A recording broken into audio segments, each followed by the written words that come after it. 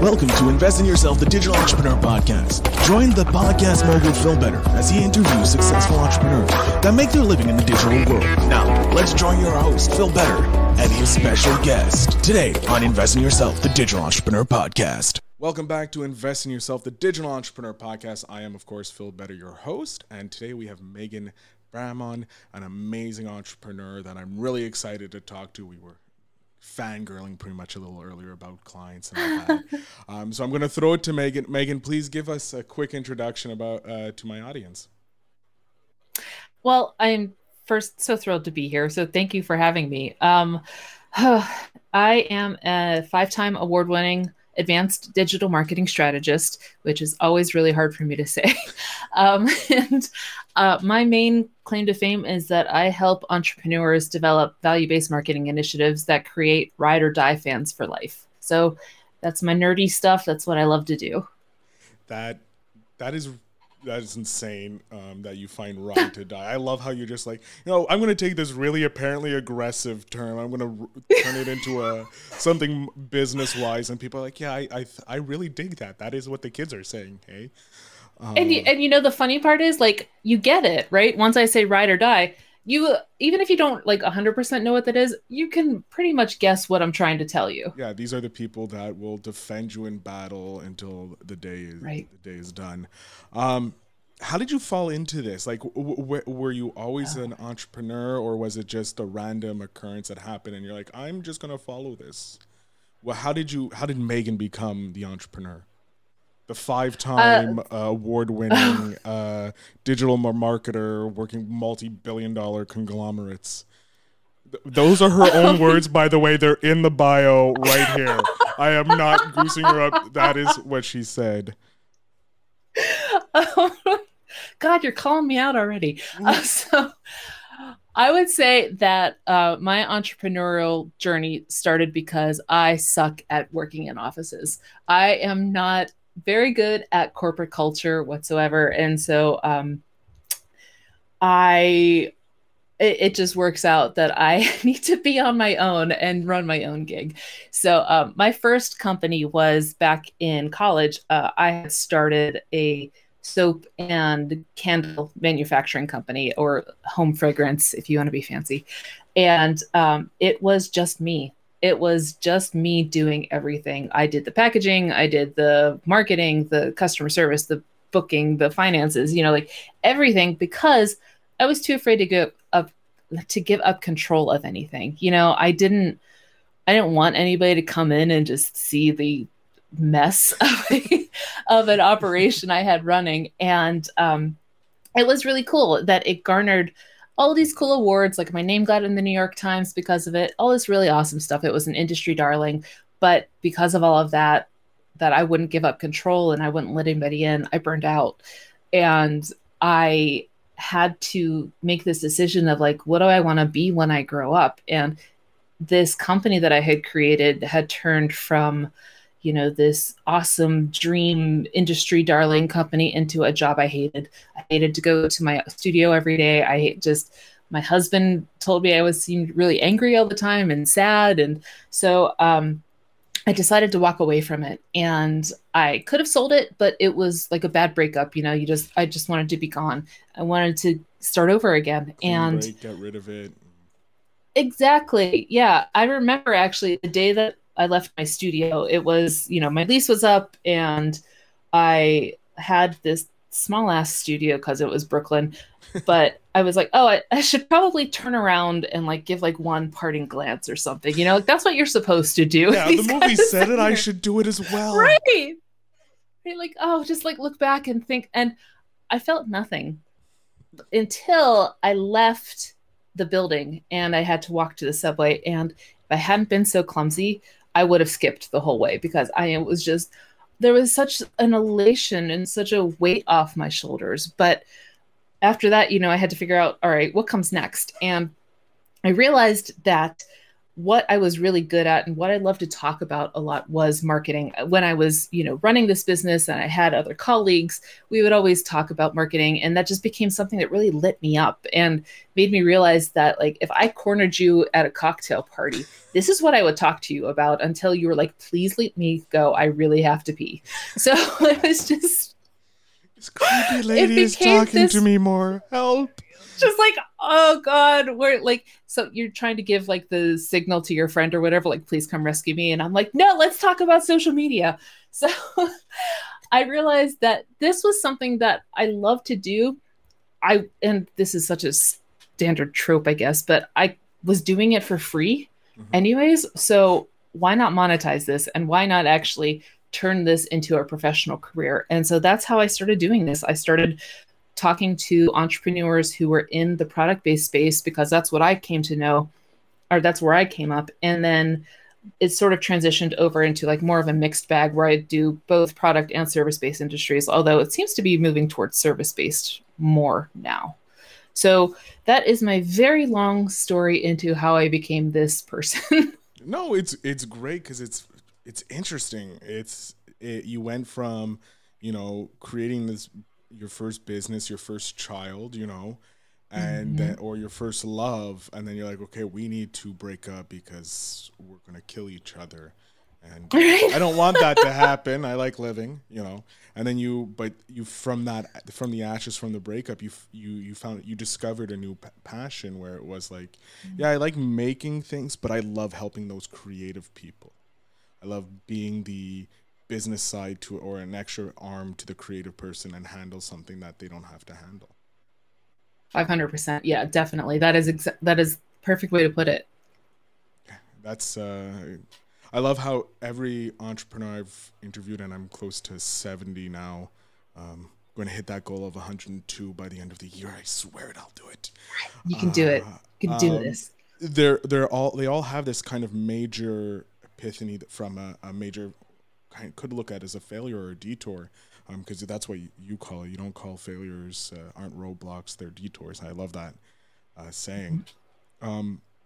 They have this major moment in their life, either a personal burnout, near burnout with business or something, and they all then rediscover a new passion that they didn't know was there before, and that keeps them going and jumping to the next challenge. So I love how you're just sharing that as well, and looking forward to where it's going from there. But I want to discuss you spent a lot of money on a failure. You didn't get much return, but you did market as that being your first failure. And could you just expand on what you meant by that? So I think that's the trade show, right? That's the one I was... Okay. So when I was running this company, the soap and candle company, I started going into industry trade shows, and that's where like you go, it's invite only, you have to like show your credentials and blah, blah, blah. And this is where like Whole Foods or Sephora or things, they'll go to find brands and place orders with. So consequently, it is not cheap, right? It is, back when I first started doing it, it was actually pretty reasonable. It was like $5,000 for a booth at this trade show. Okay. Now I think it's probably like 20 or something now, at least, for like a 10 by 10 space. But 5,000 was a lot for me. I was terrified of this. And it just became this thing like, I want to do this. I feel like this is just like the next step for me. This takes me to the next level. And I got there, I had this cute little booth set up, very DIY, especially compared to like the 20, 30 foot booths that have like walls and, lights and things. And I'm like, here's my soap. But buy my beautiful artisan soap. It's amazing and feels great on your skin.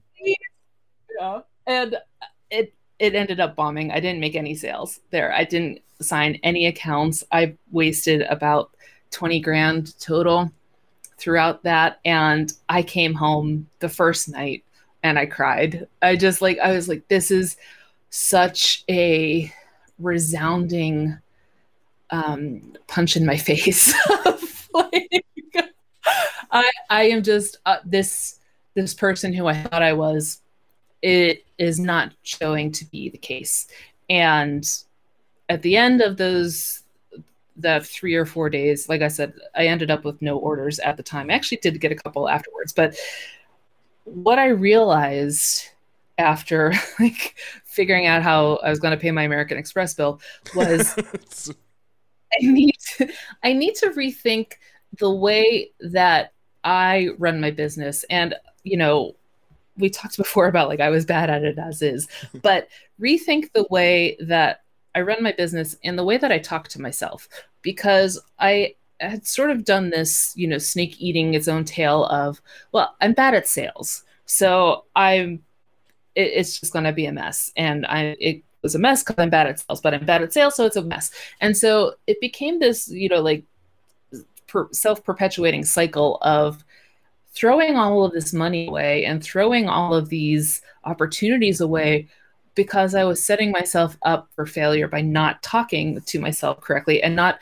seeing my business as this entity that, while it is my child, it is still something that is not directly connected to me. And so the failure then was, you know, I took it personally when I should have instead seen this as, okay, this is the signal that this business that I'm running has to either be run differently or I have to find different opportunities. And so while that, you know, tens of thousands of dollars in debt that I accrued because of it, it actually ended up saving me a lot of money throughout the rest of my business, because I realized that I need to figure out where I fit in.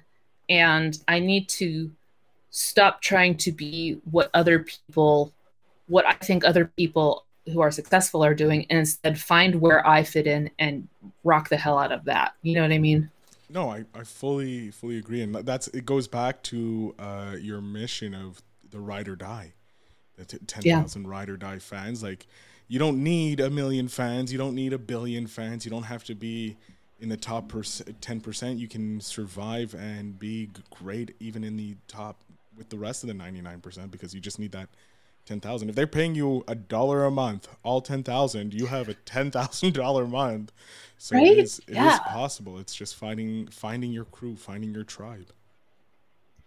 And I think also just trying to, it's difficult. I think it's really difficult to have that confidence to say that I see all these other people doing this, and from what they're showing, it looks very successful. But one, I'm not actually seeing their whole picture. And two, just because it's successful for them doesn't mean it's going to be successful for me. And I have to instead of doing like, me too, I can do this thing too, I have to say, this is who I am and this is who I'm going to help. And that is, in my experience, that's where the success is. I love it. It's a great, focus on yourself and find people who are like-minded that want to see you succeed, and everybody's going to be going up. I love it. Let me just see here. Ooh, yes. So after your somewhat, I would say your soap and artisan soap and candle was a success, even though it tapered off. You learned a lot from there. Definitely. What was the next success? Like, what was the best lesson learned from a success? Like, what's next? What's going on? What kind of lessons did you learn? I think just, what we talked about before of just the, I have to learn where I fit in and where my business goals fit in. And from there, it became way less of a challenge to figure out what transformation I can cause for people and how I can help people. Because once I started to realize that, like, I'm not going to be this entrepreneur, I'm not going to be running this type of business, I'm going to instead go this other way and see how that goes. But I'm much more comfortable going this other way because it feels more organic. And I think that when I started to embrace that instead of the chasing the popular, I guess, for lack of a better phrase, chasing the popular route, when I instead decided to go my own way, and it flows better, I feel. Do you find that too? Yeah, no, I feel that for me, when I look at it, like, having been told my whole life, this is your life. I talk about it in my first episode, which is really funny. I randomly clicked on that part of the episode and it just popped up, universe trying to tell us things, but it was my whole idea for success was you have to work the 9 to 5 and you come home, you have your wife or your partner, and then, then you have your kids and you have your house, and that was success. And it was like, I ended up doing it and had my burnout in 2020, and then at the end of 2020, I launched this podcast, and all of a sudden, I'm now pretty much 6 months later, a freelancer, running my own business, having amazing clients and that. So it's like, it's really weird, like you saying, no, that's not the 9 to 5. The regular path to success is not mine. I want to go down the double diamond and see what happens. Right. Being Canadian, or skiing. Even that, like, exactly, or even like, not even I want to go down there. Like, that's just the route that it has to go. Like, I am just fun. Compelled to go that way. Yeah, like there's something pulling me that way, that sense of adventure, right, if you will, because there ain't no way I'm going up to, the woodlands with just an axe and building myself a cabin. That's not happening. I'm a soft city boy. And I'm proud of it. So my sense of adventure is like, you know what?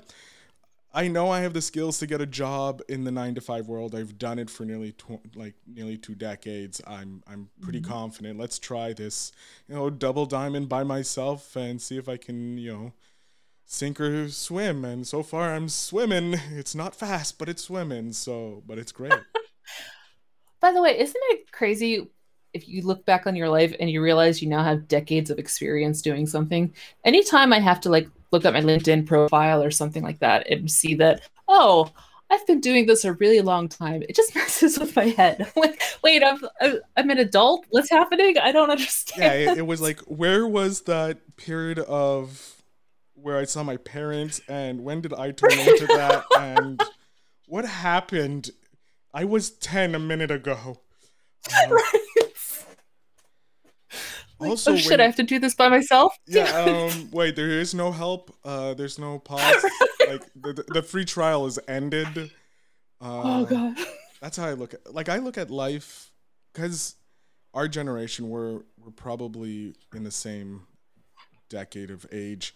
And I don't want to make myself feel older than I already am, but I look at, like, people are already living past 100. Like, hearing someone live past 100, it's like, it's nothing, it's commonplace. It's like when they hit 120, we're like, yeah, okay, let's go, You're like, okay, I have a new goal to hit too, and then you get the 130, right. Like, okay.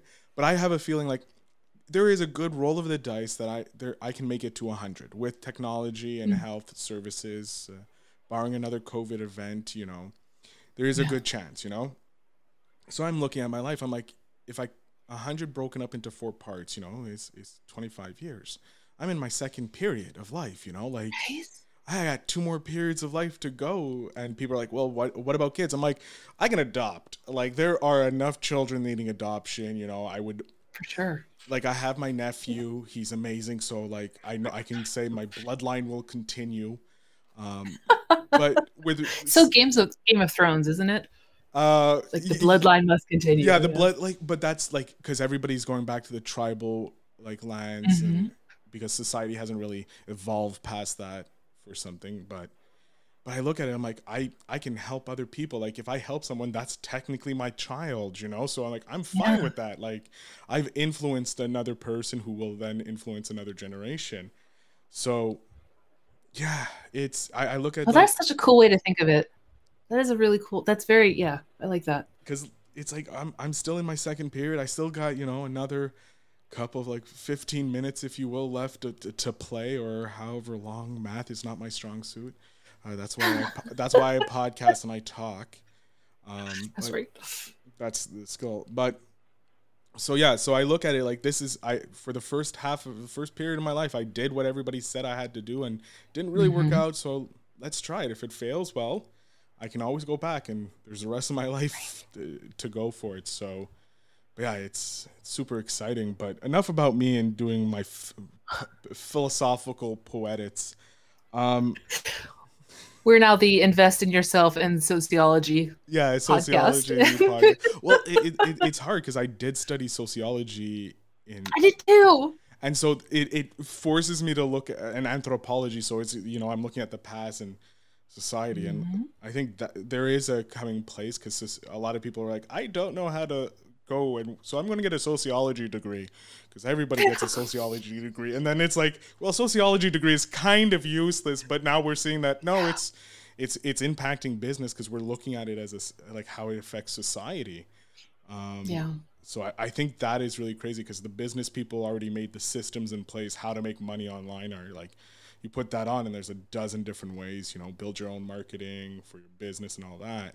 So now the people who are creatives or who didn't fit the regular mold, who went the sociologists, if you will, who got decades of skills in these other businessy worlds and were able to make them their own, are now like, well, now I can influence business.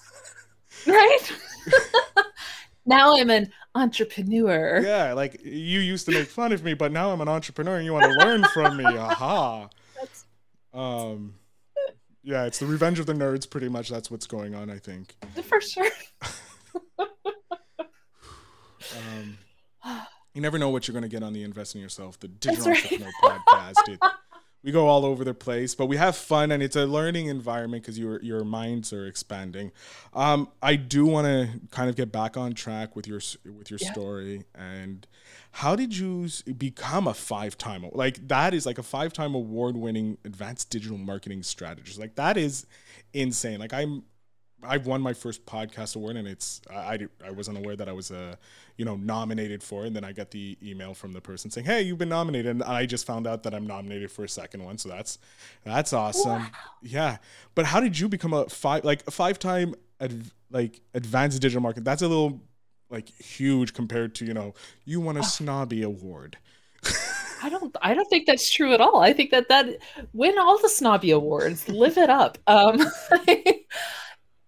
So my first industry awards happened when I was running my first company, and I have clear glass awards from them that you can't see, of course, and I'm just terrified I'll break them always, but they exist. And for a long time, I was very reductive about my awards and my accomplishments. I was like, oh, well, there's always these little asterisks next to them or something. And then I realized that all of the things that I've done that have been celebrated by someone else are because they were cool.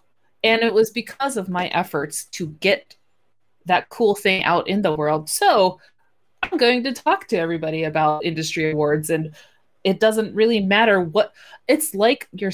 My sociology degree, it doesn't really matter what the award or the degree is. What matters is that you got it. So my first awards were in my soap and skincare company. They were industry awards, and it was most innovative use of materials and best new product in the organic category. So I was up against like giant companies like I don't know, Crabtree and Evelyn, or Bath and Body Works and things like that. And again, it's just me in this little 10 by 10 space. So I think that how I was able to beat all of these companies is because I realized that at the end of the day, yeah, I did use a lot of cool materials and a lot of really interesting ingredients, and I had really good smelling soap, but I was able to tell the story behind it, and I was able to make that connection with people. And I think that is how I started getting all of these awards, not only for that company, but for doing just straight marketing. I learned that rather than being intimidated by marketing jargon or, KPIs or things like that, all I really need to worry about is, can I have a conversation with you through my marketing copy that makes you feel connected to my story? If I can do that, then I am more successful than these companies that have marketing departments and that there's no connection.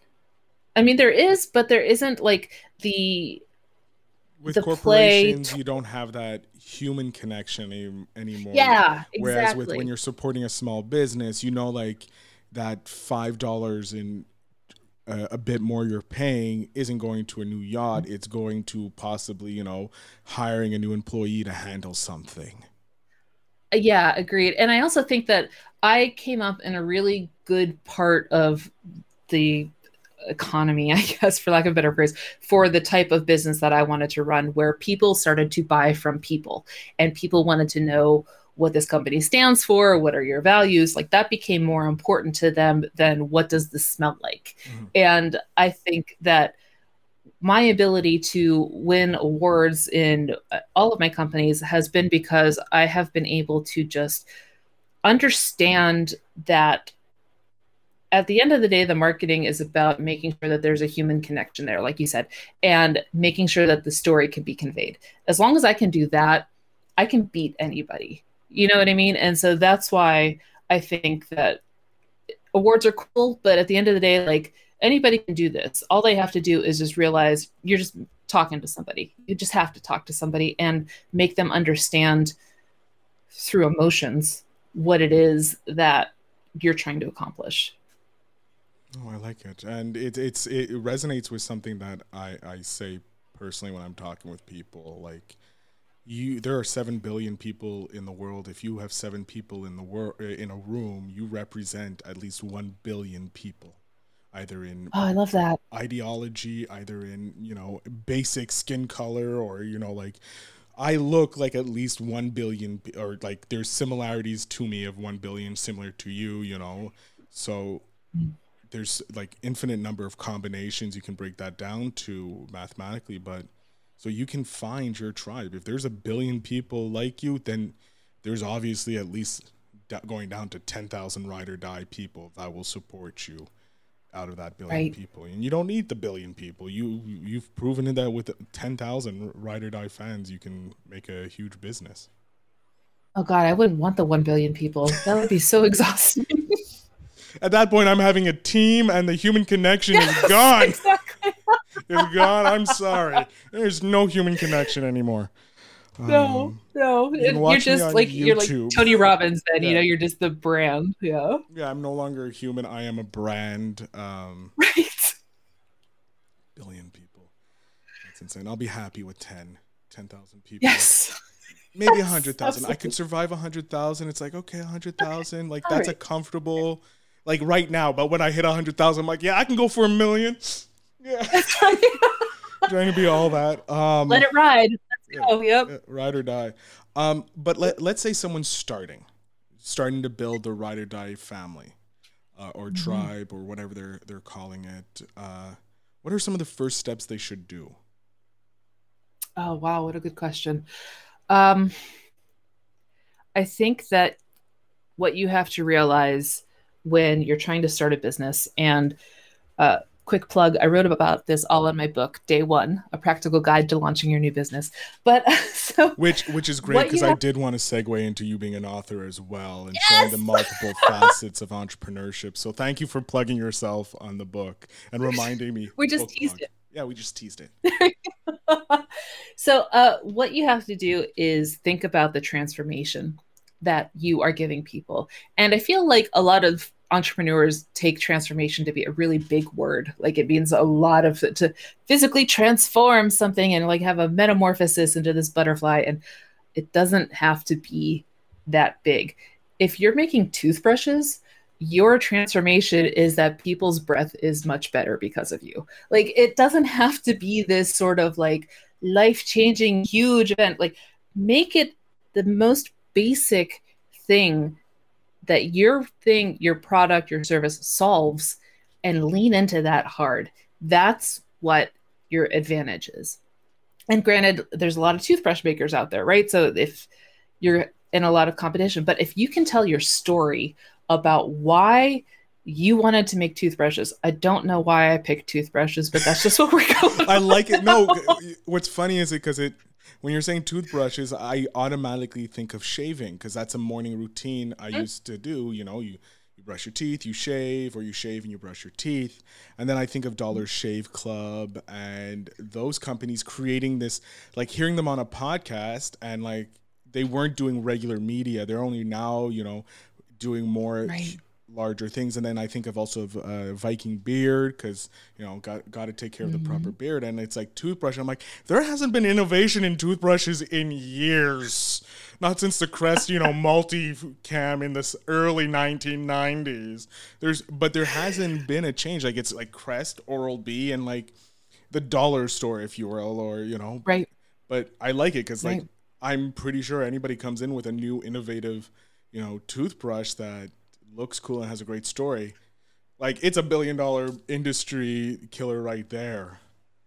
Right. And like you were saying, to your point, when you said that, it reminded me of Harry's, the company that I think they're shaving company. Yeah, they're shaving just like Dollar Shave Club, Harry's. Yeah.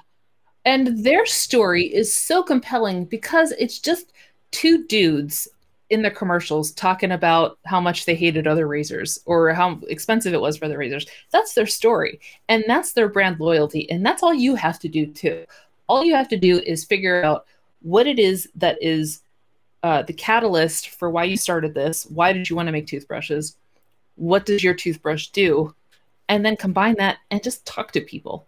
And that's it. Like, just talk to people through your marketing, have a conversational tone, be Megan of this company. Don't be this company. Does that make sense? Yeah, no, it does. It's like, show them that the company is actually not a multi-billion-dollar like machine. It's one or two people. Right. There's a buddies just starting off, and they're looking to hope one day, to have that, $10,000 a month, lifestyle where they don't have to worry about the bills and all that. Yeah. And I think that a lot of entrepreneurs also, they'll get really caught up in like key performance indicators or data points or things like that. And they'll talk themselves out of running the business the way they want to run it, or they'll just sort of get intimidated by all of the steps that they feel have to go into beginning a business, when all it really is just figuring out what is the thing that you are going to cause to happen for your customers and how can you convey that. Once you get that into place, all the other stuff comes along later. But if you can't tell people why they should buy from you as opposed to Colgate, then you're not, like, it's a non-starter. Great practical advice. And really it kind of goes into the lesson that you want to leave the impact. Like, if you can't distinguish yourself from Colgate or Oral-B or any of these big people, like, why should we buy from you? So thank you for answering the question before I even asked it. That's amazing. Saving me time over here. That's my job. There we go. What is your ultimate goal? So if I have to skip the lesson, what would be your ultimate goal? Like, we snap the finger, period 3, is coming to a close, you're about to hit retirement. You're like, I'm good. I'm happy. I'm satisfied with whatever I've done. What is it you've done? Oh man. That's such a difficult question to answer because marketing changes so often. And so when I think of like, what is my 5-year plan? What is my 10-year plan? I'm terrible because I don't have one. I think that if I could reach retirement, which if I can actually get to retirement, that would be amazing because I'm a millennial and who knows, but we'll see.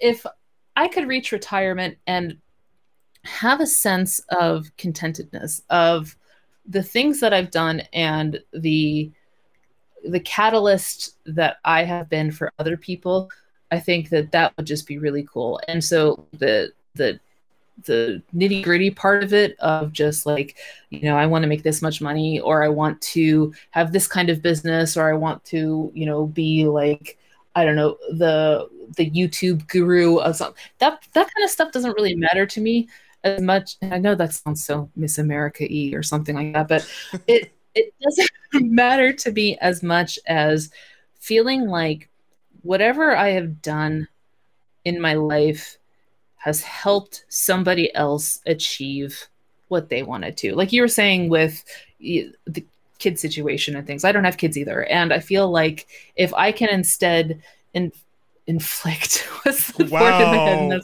We're going a little dark here. I didn't know we're going down that route. Maybe If I can inflict change on like I'm gonna make sure there's change. Okay, Megan. you're gonna change. You're gonna And you're gonna like it. yeah. You know, if I Going personal if I trainer can Arnold make Schwarzenegger someone- style here. Okay. I'll pump you up even if you don't want to get pumped. That's Okay. right. That's right. I'm gonna kick. You're gonna go kicking and screaming on that treadmill. All I want to do is just make sure that my spot in this world has caused a ripple effect. And if I can look back on all of my work and whatever that work is, if it's, just teaching people how to use Instagram, or if it's, something bigger than that, if I can have a ripple effect that I can actually look back and see that I have done, then that's cool. That's all I really want. And like I know that sounds Miss America-y, but it is what it is. Well, no, it kind of goes back to something you said at the beginning, and this is an amazing callback that I even remembered because I have a horrible memory. But you mentioned, yeah, I'm sorry, I say these jokes when people take drinks and they have spit takes, and we don't want that. But you mentioned like you entrepreneurs don't have to be caterpillars. You don't expect this big transformation. Yeah. However, you can still have that butterfly effect, that ripple effect, because you can help someone else change into this amazing butterfly for something you did to help them grow. Like that can be your magnificent butterfly transformation. It could be, you go from, a little butterfly to a little larger butterfly, but then someone else through your teaching and your inspiration goes to become like the mega butterfly, if you will. So no, I love that. I love how your ultimate goal is just to see other people reach their ultimate goal, just them be bigger and better than the success they want. I love that. I love that helping. Yeah. And I think that selfishly that gives me a little bit of a win too, because like I can kind of live vicariously through all of these different people who I help. And so that's a little win for me too. You get to celebrate more wins than just your own. It's not like, exactly. Okay, it's like, I was telling Megan a little earlier, and it's already been announced. It's going to be announced, but one of my clients is sponsoring season 3. So that's a huge, huge thing for me. But another huge win that one of my clients that I help podcast also got a sponsor for his podcast. So it's even better it's a double sponsorship win, because it feels like, oh, my method helped him get one. So that's technically, I got 2 sponsors. Holy moly, Yeah. So that's the feeling. That's what that is. That's what I want to be when I grow up, I guess. I like that how you said when you grow up, as if we're any day now. Yeah, any day.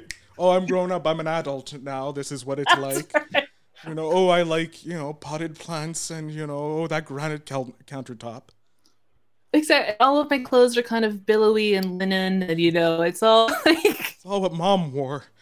That's what an adult did. That's what an adult did. That's what Mom was, an adult. Mom had no idea what she was doing, like everybody else in life. But Megan, you mentioned you have a book, and I want to talk to you about your book and where we can find your book, and then we'll finish with one of the last questions here. So tell us a bit about your book. What it's called? Why did you write your book, and all that fun jazz? So my book is called Day One: A Practical Guide to Launching Your New Business, and the reason that I picked it, that title specifically, is because I heard so many people throughout my career say, oh, I'd love to do that one day, or one day I'd really love to be this person, and so the picture or the cover of my book is one day, and it's written in kind of like handwritten font, and it's crossed out, and it says Day One. So I want people to stop feeling intimidated by the one day I'd love to do this. I want them to get to their day one.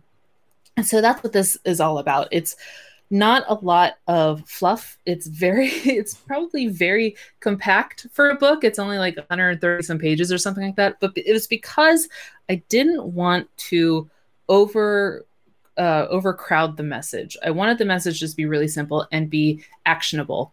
I wanted every part of my book to give you something specific to walk away with and go do.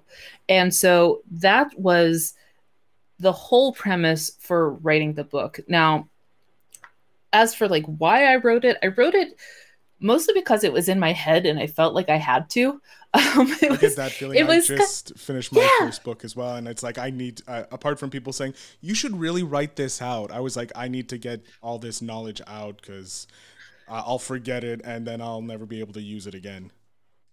Well, and did you feel like when you knew that you had to write a book, did you feel like it was sort of like a dam in your head? Like for me, it felt like I can't move on and do all the other stuff that I want to do until I get this book written, because it's like you said, like I have all this information, it has to get out and I can't stop. I can't avoid it. Like if I want to move forward, I have to get this out into the world and then I can go do all the other stuff. But I want this book to exist because I know that it will help people. And then once I can do that, then all the other stuff can happen. Did you feel that way too? Yes. So so I get these every time I have a client and I'm like, okay, this is, what do you need help with? And they're like, I don't know how to do this. Like, let's say it's be a host for a podcast, since I do podcast production. So it's like, okay, let's work on that. Like, and then I have to sit down and like my whole life then is like, how do you be a podcast host? Like I've done it for so long, for over 200 episodes, you know? So it's like, and that's all that's in my head. And so I can't sleep until I get at least, like 7 points down. Because I'm like a top 7 list. That's the easiest thing. And so I just write out bullet points, and then you get your 2 extras, because you're it's never 7. It's always 9 to 10 actionable points in a book. Oh, I got 3 bonuses because I want to make you special, and it's like that's right. Or just like as I was writing this, these other 3 bonuses came to me, and these are so essential. You need to know them too. So let's keep going. Yeah. And then it's like, okay, cool, that's done. And now it's like, okay, every once in a while I know what I have to write on, and I can build out on that. But then it's like another client comes out, and then it's like, yeah, I have this, and it's like, no, and then everything stops, and it's like, okay, now I have to figure out how I'm going to get this written and get this person this, and that. And it's like, okay, so I have 100 books just coming out of the wazoo now. And it's like, yeah, I know. I get that too. I get such shiny object syndrome, of just like, oh, that's a cool idea. I'm going to help do that. And I'm going to do, and then all of a sudden I have like 30 half books that haven't even come. Yep. They're all like little postcards. Yep. Yeah. Google Drives is amazing for that. Oh God. I was just thinking yesterday, like, what happens when I run out of Google Drive space? And then I'll have to start making like Sophie's choices about, oh God. No. I'll just buy another Google Drive at that point. Good call. I'll just get another business on another Google Drive. Simple like that. That's how we do it. Because I'm not losing anything. I'm a digital pack rat, because it's like Mary Cuomo made us minimalists in our house, and now it's like, no, don't take away. I need something to be pack ratted it away, and it's so cheap now. It doesn't actually take space. My Dropbox hoard brings me joy, so that's all that really matters. So let me have some pleasures in life. I have no more pants. I got rid of my pants, so let me just have this.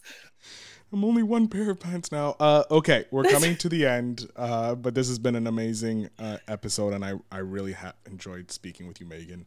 Another fellow podcaster, entrepreneur, just one of the different tribes in the world that are working together to make other people better. So I love that. I'm a voracious book eater. I love reading. It's one of the few pleasures I have in life that is a healthy vice of mine, if you will. And I would like to know, do you have a book that you usually recommend to entrepreneurs or people who want to start becoming an entrepreneur? A book maybe that you were like, you know what, I got a lot of good lessons and it's my reread all the time because it teaches me something.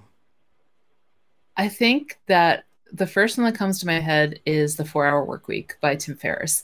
I read that right out of college when I was trying to figure out what I was going to do with my life. And I think that it's become kind of controversial, which I don't know a ton about like the controversy of it lately, but the reason that I love it so much and that I recommend it to people is that it gives you permission to not do it all and instead encourages you to think about how you can work your way out of things. And I think that you probably agree with this too. Like a couple of years, there was the hustle culture where it was just like, if you're not working, you suck. 24/7. And yeah, if you're not doing a 9 to 5 and then, doing another 40 hours of hustling to grow your side hustle, then you're worthless and you're not a true entrepreneur. Exactly. And like Gary Vee, for all like the good he does, and Jab, Jab, Jab, Right Hook was a great book, but that toxic culture of just you work now so that you don't have to work later was just unfair. It was unfair to new entrepreneurs. And I feel like it just put people in a really bad space. So instead, why I love the 4-Hour Workweek is that it has this permission of you are allowed to have other people help you, and you are allowed to take breaks. And to recognize that taking breaks is not failure, or taking breaks is not a negative. It's actually a catalyst that can help you expand your business, because you get perspective and you get out of it. So that's why I really love 4-Hour Workweek, and that's why like I have the first edition around here somewhere and never get rid of it. And all of my, Spark Joy, Marie Kudo, I will never get rid of that book. I love that book and I always recommend it to people. Funny enough, actually, I went to pick up that specific book because this is a new segment I've started for season 4, and I'm going to continue because it's so genius. I went to pick up the 4-Hour Workweek, and the bookstore didn't have it, but beside it was Tools of the Titan, his newest book. Oh yeah. Mm-hmm. So I was like, you know what? I'll pick up Tools of the Titan. I picked it up and I started reading it. And it's not a conventional A to Z book. It's you skip around because it's like just a textbook kind of. It's different lessons. Yeah, it's huge. It's huge. It's beautiful. It's sitting on my nightstand actually because it's one of my books. I read the 30 minutes, that they talk about, like, of detoxing from cell phones and all that. But I recently picked up the 4-Hour Workweek, and I'm like, wow, I've noticed a lot of his mental things he talks about, being always busy between the 9 to 5, toxic, like creating negativity. And it's like, no, you can work an hour here, take 20 minutes here, 30 minutes there, then go back to work or start something else. It's fine. As long as the work gets done, you're good. And there's another cool part of it too, where he talks a lot about just how he would kind of use the rules and turn them on their head for different things. When he was like some sort of martial arts when he tournament. won the kickboxing, I believe it was. Yeah. And it was because he won it because of a technicality. Yeah.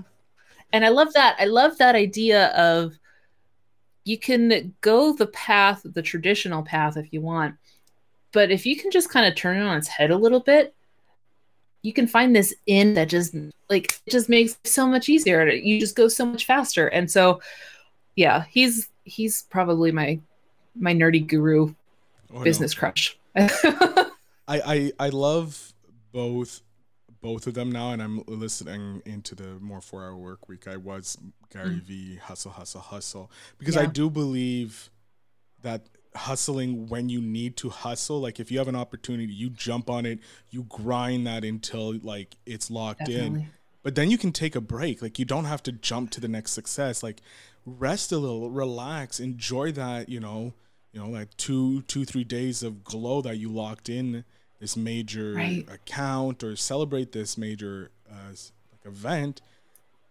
And then, you can jump into the hustle again, or start slow. Right. Like you can incorporate different lifestyles and grow how you want to, as long as you're happy.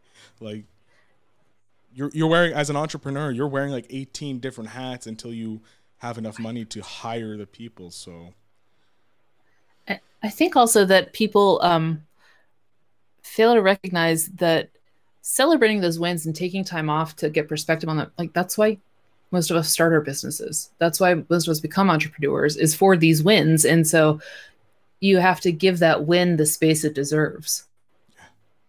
Fully agree, and it's a great place to end off.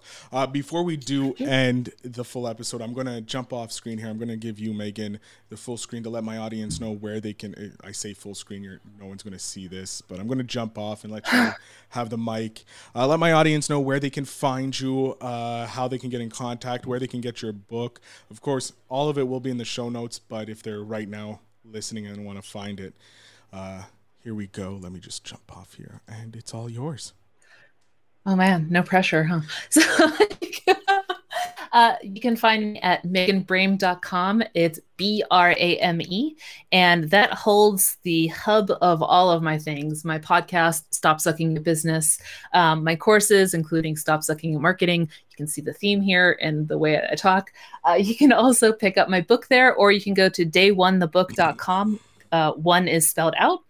And otherwise, yeah, just hit me up on my website. I am nerdily always freely available to talk shop, and as you can tell, I will talk your ear off about marketing if you let me. So come on over. I'd love to talk to you. Awesome. Thank you so much, Megan, for being a guest and sharing your story and some helpful tips for our audience finding their ride or die 1,000. That's right. Or 10,000. Ladies and gentlemen, I am, of course, Phil Better. The notes are in the links are in the show notes, of course. Megan has been a wonderful guest. Please go out and reach out if you're interested in some help for your marketing. You heard it here how great she is and how passionate she is. So it's only fair you give her a chance. Again, thank you so much. Listen to the outro and remember to invest in yourself.